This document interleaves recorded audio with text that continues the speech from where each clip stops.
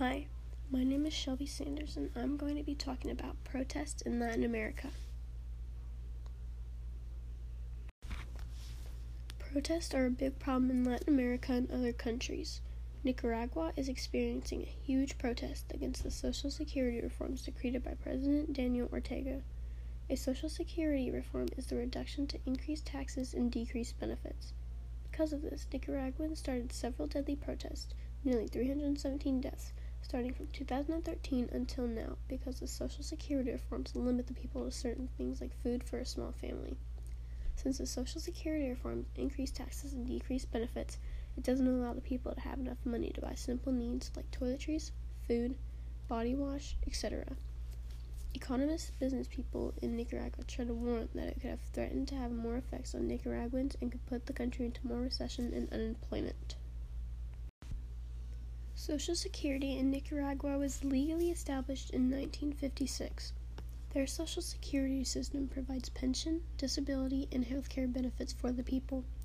Social Security in the U.S. is a commonly used term for the old age, survivors, and disability insurance program.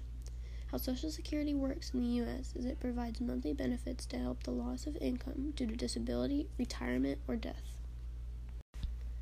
Another country going through protests is Chile, to the left of Argentina.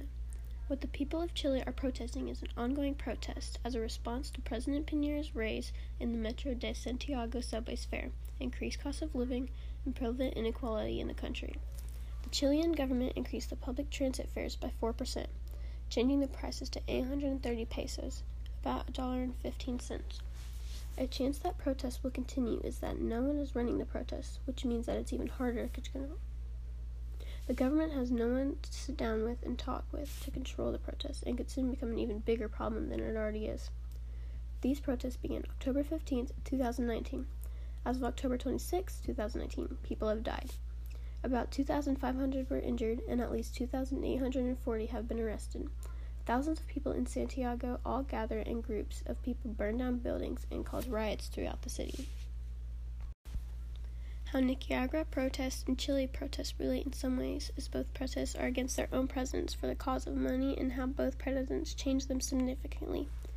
For President Ortega, he decreed Social Security reforms which caused increasing of taxes and decreased benefits for his people, while President Piñera raised public transit fares prices 4%, which makes it hard for people of Chile to consume basic needs.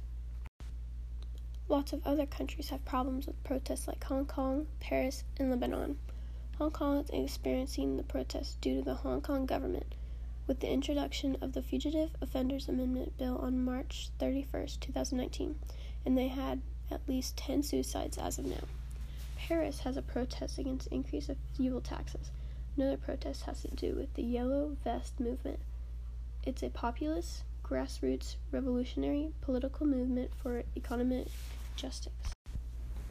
Ways I believe the president or the people can make a difference so everyone can be happy all together is for the president to make a change, like they did with the raising taxes and raising prices for transportation, and also let the people benefit from it instead of becoming poor and not be able to afford simple items.